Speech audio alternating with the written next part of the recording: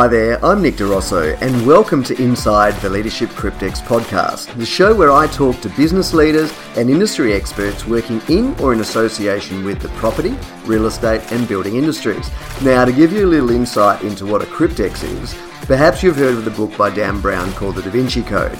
Well, this is where the cryptex made its debut as a portable vault used to hide secret messages.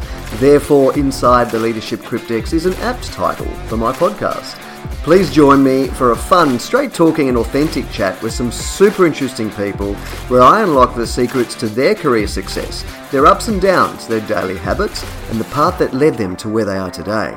How do they balance their work, family relationships, physical and mental well-being, and both personal and financial growth?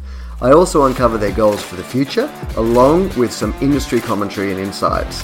I really do hope you're able to take something useful away from the conversations. And now, on with the show. Hi there, I'm your host Nick DeRosso and welcome to the very final episode of the season. And to finish on a high, I am super excited to be joined by my very special guest, Emily Young. Emily is the Executive Deputy Director for the WA Division of the Property Council of Australia. She joined the Property Council of Australia in December 2018 as Policy and Communications Advisor before becoming the Senior Policy and Communications Advisor for the Victorian Division in April 2019. Emily moved to Perth following her appointment to her current role in October 2020, and she now considers herself a fully fledged WA sand groper. She talks about the Property Council and the role it plays in the Australian property industry and the crucial work it does to support the industry and the current hot topics. Emily also studied law in her early days and talks about how it has allowed her to develop her career into the role it is today. Her journey has taken a few curves and detours and is super grateful for the opportunities she's been presented with as a result. She has always had an interest in property and being involved with and assisting the policies that can change and shape cities. Emily also highlights her role models that have helped shape her as a person and a business leader and how her inspirational role models have developed her leadership style. There is so much energy and passion in our discussion that it is the perfect episode to close off on the season, and I really do hope you enjoy the show. Well, hi Emily, thank you so much for joining me on the show. Pleasure. Thanks for having me, Nick. Oh no, it's great. It's great. Now, look, I'm going to go straight into this because we talked offline, and there is just so much to talk about. So I'm going to stop talking as much this time and let you do all of it. So, Deputy Executive Director of Property Council WA, do a WA division. Now, I didn't start there. You've got a lengthy tenure here. So, where did it start? Yeah, so I've been with the Property Council for I've just knocked over 4 years at the start of in December of last year. So it's been quite a long journey. I started in the Victorian team, so I started on a contract way before that with our Retirement Living Council. Did a short contract, and then I joined the Victorian team. So I was the Senior Policy and Communications Advisor there for 2 years, and then the opportunity came to move to WA, and I haven't looked back since. It's been fantastic. Right, that was a big move. Did you come over by yourself, or did you have family? Yeah, I came over by myself, but I've done quite a lot of moves in my career, so the moving part wasn't so scary. I'd also spent about a year living in a one-bedroom apartment during COVID, so it was I was probably a bit of a COVID refugee to WA, and was very grateful that there was a bit of a window of time where I was able to sneak in because Victorians weren't welcome anywhere for a little while there, so it was nice to be able to get into WA. Well, you're one of us now, so that's good. That's right. I'm a proper sand groper now. I think it's been the quickest indoctrination I've ever gone through. Oh, definitely. Yeah, you've picked a fun period, that's for sure. Especially, obviously, the property industry has gone through so much, changes. Yeah. So tell me about your role and that of the body of the Property Council. Sure. So the Property Council are the peak industry body representing the property industry. So we cover a fairly broad scope. We look after everything from industrial real estate to retirement villages to commercial office buildings, residential, high-rise, residential, build to rent. Really, if it's got built form on it, it's got our name on it as well. So we're an advocacy organisation principally, and we sort of work with our membership to make sure that we're driving outcomes that help support the property industry and delivering the built environment needs that our community relies on. So that's everything from sort of having the ports to support our industrial capacity to ensuring that there's an adequate supply of homes so that we can retain our enviable affordability here in WA. Yeah, absolutely. Well, you've touched on a few big things there. Now, obviously, it's an industry body, so we've got around 1.4 million Australians around the country that work within the industry, Yes. which is massive. So, a lot of employment happens in property. How many people, how many members, I guess, are in WA? So we've got over 300 member companies in WA, which is a fairly significant part of the property industry. Yeah. But you're right, 1 in 5 Australians work in and around property. So it is a huge part of our economic engine as a country. And it's not just the developers. We have a huge amount of our members are in associate industries. So lawyers, marketing specialists, architects, engineers, planners, the like. So property, I think a lot of people think about property as being the development community, and that's certainly a very important part of it. But it is a much broader community beyond that as well. Yeah, absolutely, and some big tasks ahead as well. Now, you touched on some of those people involved with it, as in lawyers. Now, you have studied law when we I look did. way back. So you've got a bachelor's in law. You've also been involved with obviously PR, strategizing with other businesses privately when you were doing consulting for people wanting to work and talk to government. But talk to me about the law side of things and how that's helped you now. Yeah, so it's probably a bit of a funny story. So I was I studying like them. international relations.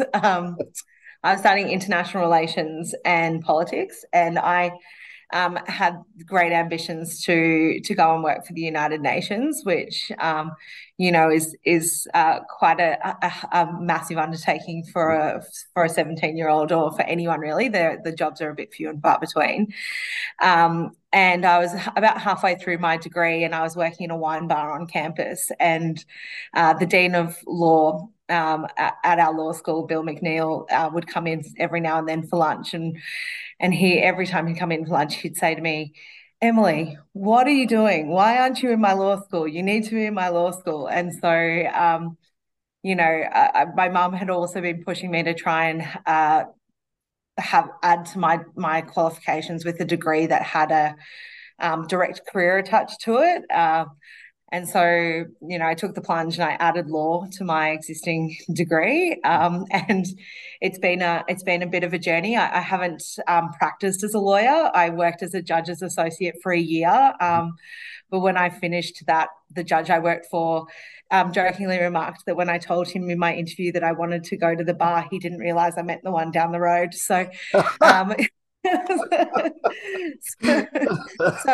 as much as I love the law, I think it wasn't really in my bones, but the problem solving elements of it were, the policy Yeah. elements of it were, the critical thinking elements of it were, and certainly, the love of debate all came through my law degree, and and it was a great experience. And I'm very grateful that I listened to Bill in the wine bar when he told me to stop just doing my politics degree and come and join him in law school. Awesome. It's amazing how doing one thing can open up doors and lead to different things. Even if you don't actually use it, you have been, and it's basically held you in good stead for where you are now, right?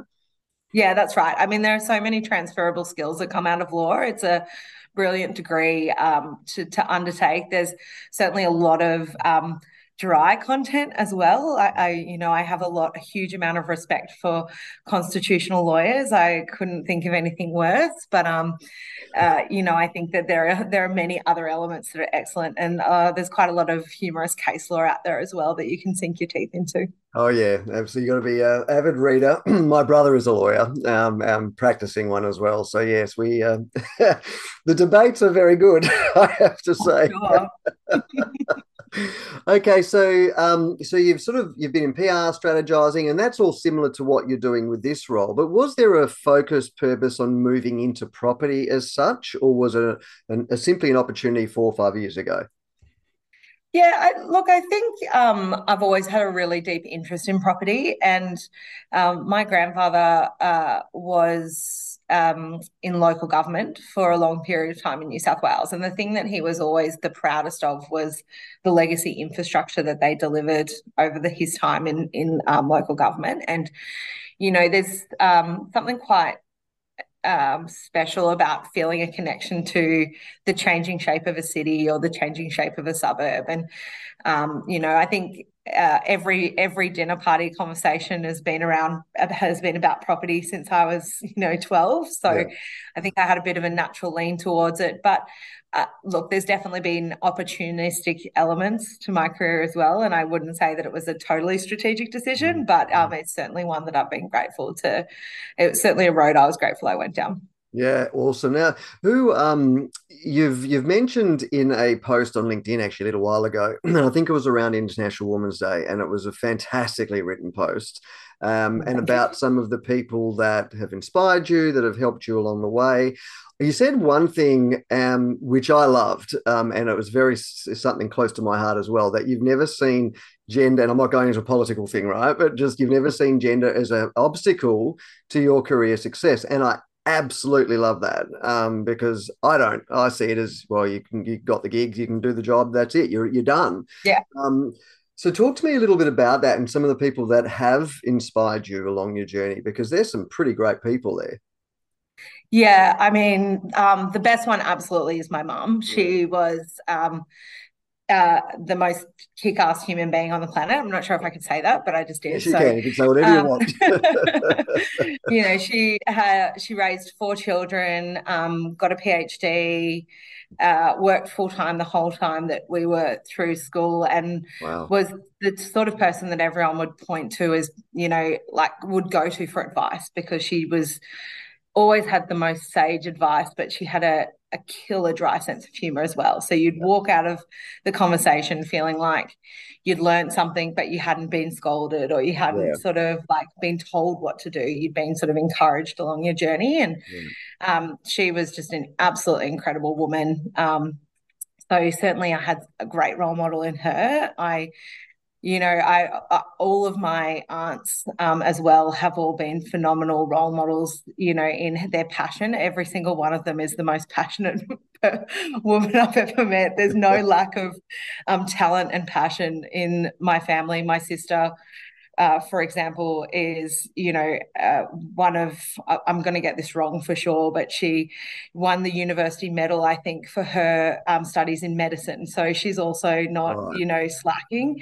Um, so I think that there's always been a bit of a drive to succeed. And a lot of that, I think, came from the fact that both my mum and my dad were raised by parents who felt that it was incredibly important to give educational opportunities, confidence and experience to the wealth of my mum was one of 4 daughters. Mm. My dad's got 2 sisters as well, and my dad's mother is an incredible Australian artist. So, there's a lot of talent there. You kind of had to Absolutely. rise to the occasion.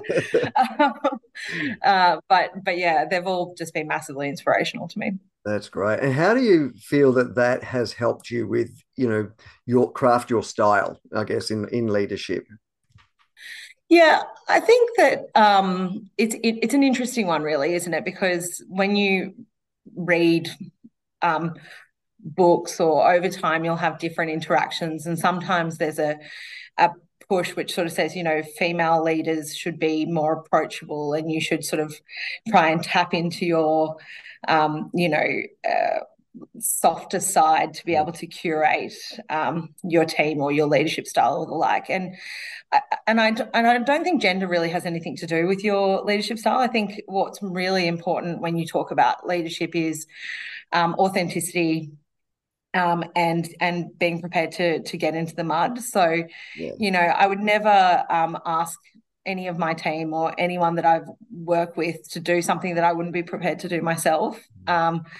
And, even when I was coaching water polo a million years ago, that, I would say that to the teams that I was coaching, like, if I'm not going to ask you to do anything that I wouldn't be prepared to do as a player. So, you know, that's how I approach my professional journey as well. Like, if I can lead by example, put as much passion on the table as possible, but be genuinely authentic in my experiences. When you make mistakes, to say, "Wow, that one's on me, guys. Like, I could have done that better." Yeah. Or, even when you have a bad day, or you have an interaction that's not the way that you would have liked the interaction to occur, to say, "I didn't do that well. Like, I could have done that differently, or I could have considered this, or I could have considered that." But, I had five phones going at the same time, and I picked up the wrong one, and I said what, or whatever the case might be. So, I think that if you can be authentic and acknowledge where you are great, but also acknowledge where you're not so great, or days where you're not so great, then that gives people a confidence that they can expect the same thing from you day in, day Yeah. out. And I think that's what's really important. Mm. That's actually a really good comment. Is even in leadership is being consistent around that. And I have been involved with. I've learned from a lot of leaders, and I've experienced that inconsistency with people in leadership very close to me, actually, where you just depending on the mood or something, you're not quite sure what to deliver. And I have to say, and I've learned this over my career, it is something I've been guilty of in the past, and something I know is part of me, and I try to address it. I don't lead Yeah. as many big teams anymore. But I don't think that, consistency is necessarily the benchmark. I think that, No. like, that's the goal, Yeah. but I think authenticity in saying, I wasn't consistent today, Mm. or, I could have done that better and I didn't. Yeah. That's what people really appreciate. And Yeah. and I think if you can, I think as leaders sometimes we need to fall on our swords and say, Oh, I 100%. could have done that a different way. Yeah, absolutely. And look, when I was having bigger teams, I often used to have a round table discussion around. I might have had an idea and set where I wanted to go, but I'd call on everyone else to say, let's talk about this feedback and whatever. And ultimately, there was one time I sat there and go, well, my idea was rubbish. That is awesome. We're going to do what you just said, and it's very hard to do. It really is, because you Yeah, feel like you've always that's got right. to be driving and you don't. Um, you, No. you've got a team around you. Now, talking about teams, how many you got in your team, and how does it work during the day for you? You got so many things going on. Yeah, so I've got three direct report team members in my team. The property council team in WA is eight or nine, sort of depending on how you categorize the office composition. Yeah. So we're a relatively small team, but that being said, we operate 10 industry committees. Each of them have around sort of 25 people on them. So whilst they're not sort of my direct team members, they're definitely the people that I rely on to be able to deliver our advocacy. So um, it's a either a small team or a huge team, Yeah, depending on how you want to look at it. that's So, true. Yeah, yeah. but I the three in my advocacy team and the broader WA property council team are truly outstanding. Every single one of them. Fantastic. That's awesome. Very Um, lucky. Yeah, absolutely. Some of the things you're advocating for now. I also read something you very influential in the apartment space. There's been some great apartments open recently. Finbar was one of them that you're at, and around stamp duty. And you mentioned also about that we've got a housing problem, right? So, what is the council doing now? What's the hot priority that you're all sort of working on? Yeah, I mean, state government itself has acknowledged that we have a challenge with our housing Mhm. market, the vacancy rates in the rental space, and the available sort of new stock coming online. Both of those indicators aren't fantastic at the moment, Yeah. but there is definitely a significant commitment to delivering new supply, and Mm. a lot of the measures that that the state government and the property council have been working and collaborating on over the last 6 months will hopefully deliver a lot of new supply to market. Some of the key changes has been the build to rent land tax concession, which was announced at last year's state budget, and the definition for projects that it will apply to came out in the last 2 weeks. Could you So explain a little bit more around that build to rent, Emily, and how that sort of yeah, works? sure. Yeah, so build to rent is an institutional rental product. So essentially, you have a developer who builds and manages the apartment over the whole life cycle of the project. So it's really a renter first model of housing. Right. So our current rental market relies on, individual investors buying homes and then holding them over the long period of time. And what we know is that in periods of market, fluctuation, when we see sort of some rapid market growth, like we saw at the end of at the start of last year, end of or like we have seen, sorry, over the last 2 years, some of those investors see it as an opportunity to pull out of the market. So that was a big contributor to what happened in our rental market recently, and we had a significant number of individuals who were landlords who sold their properties, and they sold them to owner occupiers, so people who wanted to then move in. So then the family who was then renting that home had one less house on the market that was available to them. Build to rent doesn't operate that way because the model is designed for long-term rental to provide long-term rental into the market. It's you're not reliant on a mum and dad investor wanting to hold their asset for a period of time. All you're reliant on then is just being a good tenant. So we know plenty of stories around the build to rent asset in Subiaco, Element 27, that's managed by Sentinel, for example. They've had tenants who moved into a 1-bedroom apartment, met a partner, decided to then move into the 2-bedroom apartment, so they had their workspace. Now they've had a baby, and now they've moved into one of the 3-bedroom apartments within that same asset. So it creates community, it creates that certainty of and security around sort of the capacity for long-term accommodation in a rental product. And it also just provides options for people who don't want to own a home. Not everyone shares the dream of a 4x2 in the suburbs with a Hills hoist in the backyard. I think the way that we live is changing. People want more flexibility. They want more opportunity. They want to be close to amenity as well. So build to rent's a really excellent opportunity for that institutional capital to step in where the investment market has sort of stepped away a little bit in recent years, and really provide an exceptional high quality rental product to the WA market.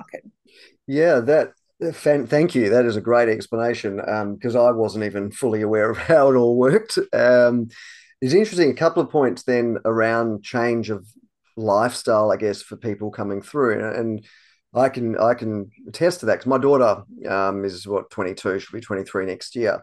And I'm 52.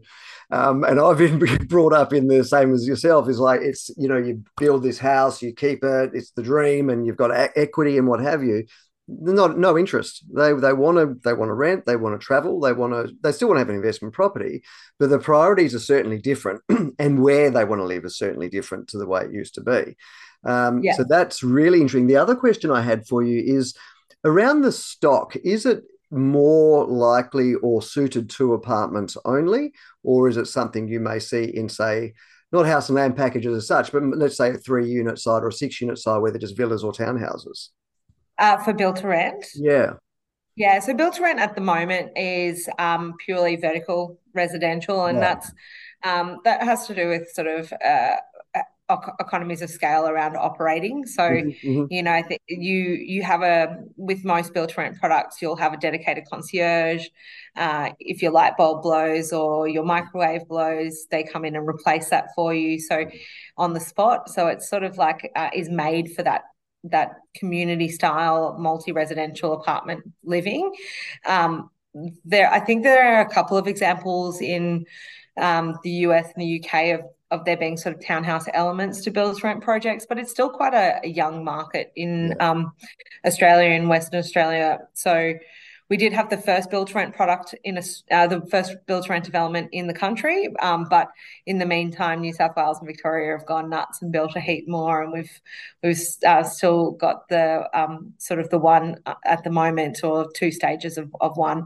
So look, I think there's certainly potential for the future, but what we're looking at the moment is really just adding to that apartment market. Yeah. Okay. And look, it makes sense because we have got so much land in WA in particular where we can do that and around great amenities, which obviously is going to save the state government and us as taxpayers spending money on, going too far north and south, which we really can't do much more anymore. Yeah. Have you found the changes to legislation, the Residential Tenancy Act, has affected adversely or positively this sort of structure? Because obviously, there were a lot of landlords, like you mentioned, were selling changes to the way the tenant could behave in the property, gave them a lot more power over perhaps the landlord used to have. What are your thoughts around that? And has this been beneficial in that regard? Look, I mean, Kath Hart from REGWA is definitely the one to answer that question. So I might handball to her, and I'll put you in touch so that she can come on your show and that'd be great. Yeah. For you. But look, what I would say is that the key to a healthy, successful residential housing market is supply. So if we can ensure that we've got enough supply coming onto the market to meet demand over the coming years, that's really the most important thing that we can do to make sure that there are enough homes for people to choose whether or not they want to rent or want to buy. So, what we'd like to see is a healthy diversity of, both the four by twos in the suburbs, or the greenfields developments as they sort of tend to be called, but also more infill projects that give people the option to be closer to where they want to be, or as well, a variety of built to rent products, built to sell products, and the like. So, diversity and supply are the key to making sure that we've got a robust and healthy market, particularly with our population set to grow as much as it is. Yeah, absolutely. And stamp duty reform would be good. I'll talk to Kath about that too. Yeah, well, look, I mean, I think stamp duty, we have seen some stamp duty reforms in the last budget, particularly for off-plan purchasing, and I think they're phenomenal changes. Firstly, the off-the-plan concession is now changed to being a concession instead of a rebate. So it used to be the case that you had to pay your stamp duty and then you'd get your money back. That's now not the case. So that's a really excellent reform that the state government have brought in. I think stamp duty is always one that everyone would like to see constantly reformed, but we did see some really positive steps at the last state budget. Yeah, no, that's great. Awesome. Now, back to you. Something else you were involved with recently, which I saw, and that was really exciting, was the the 40 under 40. Excuse me. That was amazing. How did that feel going through that process for you? Oh no, it was an exceptional experience to go through to be nominated, and then to go through the process of putting myself forward for something like that. I didn't make the top 40, which is totally okay. Absolutely. The list of people who were selected are astronomical, and it's such a ringing endorsement to how much talent there is in WA.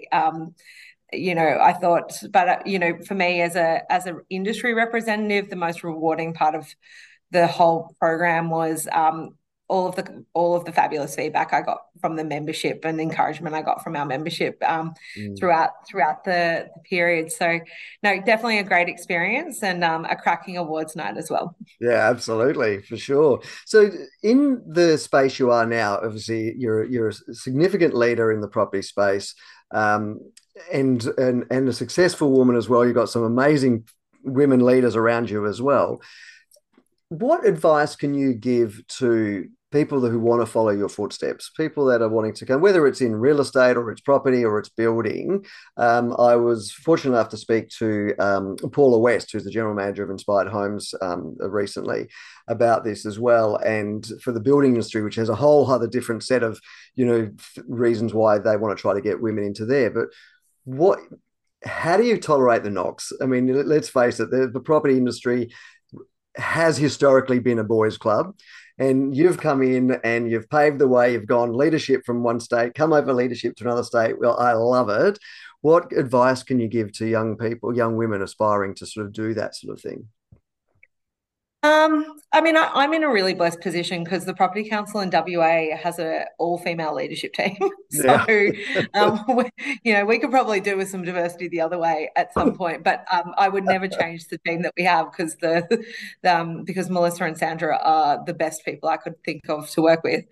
But I mean, I think that really when you look at construction has historically been a bit of a boys' club, and there's certainly a lot of work that's being done to rectify that.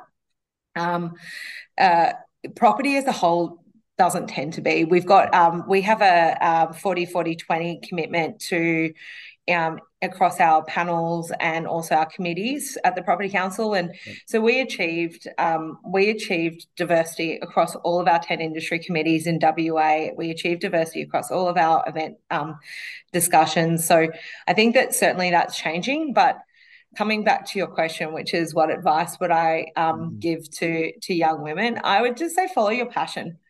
The Don't worry about whether or not it's seen to be like a boy's job or a girl's Yeah. job, but those things don't exist anymore.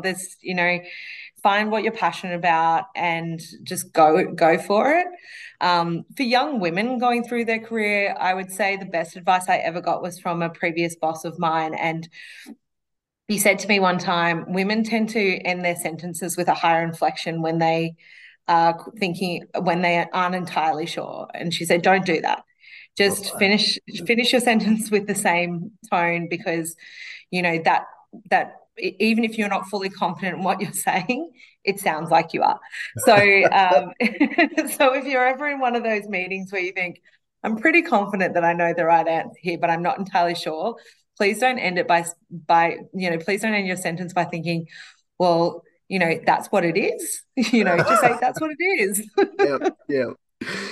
That's some good advice there. I hadn't even heard of that Yeah. one before. So there you go. Speaking of advice, the something I know you would have done heavily when you were studying your law, you would have been doing a lot of reading. What is something that is on your shelf now that you're reading that is it a fiction or is it a Oh no, I'm a complete and utter political nerd. I'm reading Joe Hockey's new book. Like, are you really? I know I can't help myself. It's just who I am. So, I do also read a lot of fiction, but at the moment I've got Joe Hockey's new book by my bed. Yeah, yeah, yeah. How's it going so far? Is it interesting? Yeah, it's great. We actually had him speak at our. We run an event every year called the Property Congress. This year's one's in Adelaide. Everyone who's in property should make sure to get along. It's happening a bit later this year.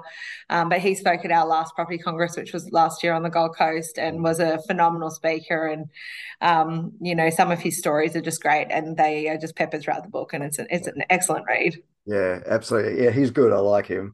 So, what's next for you?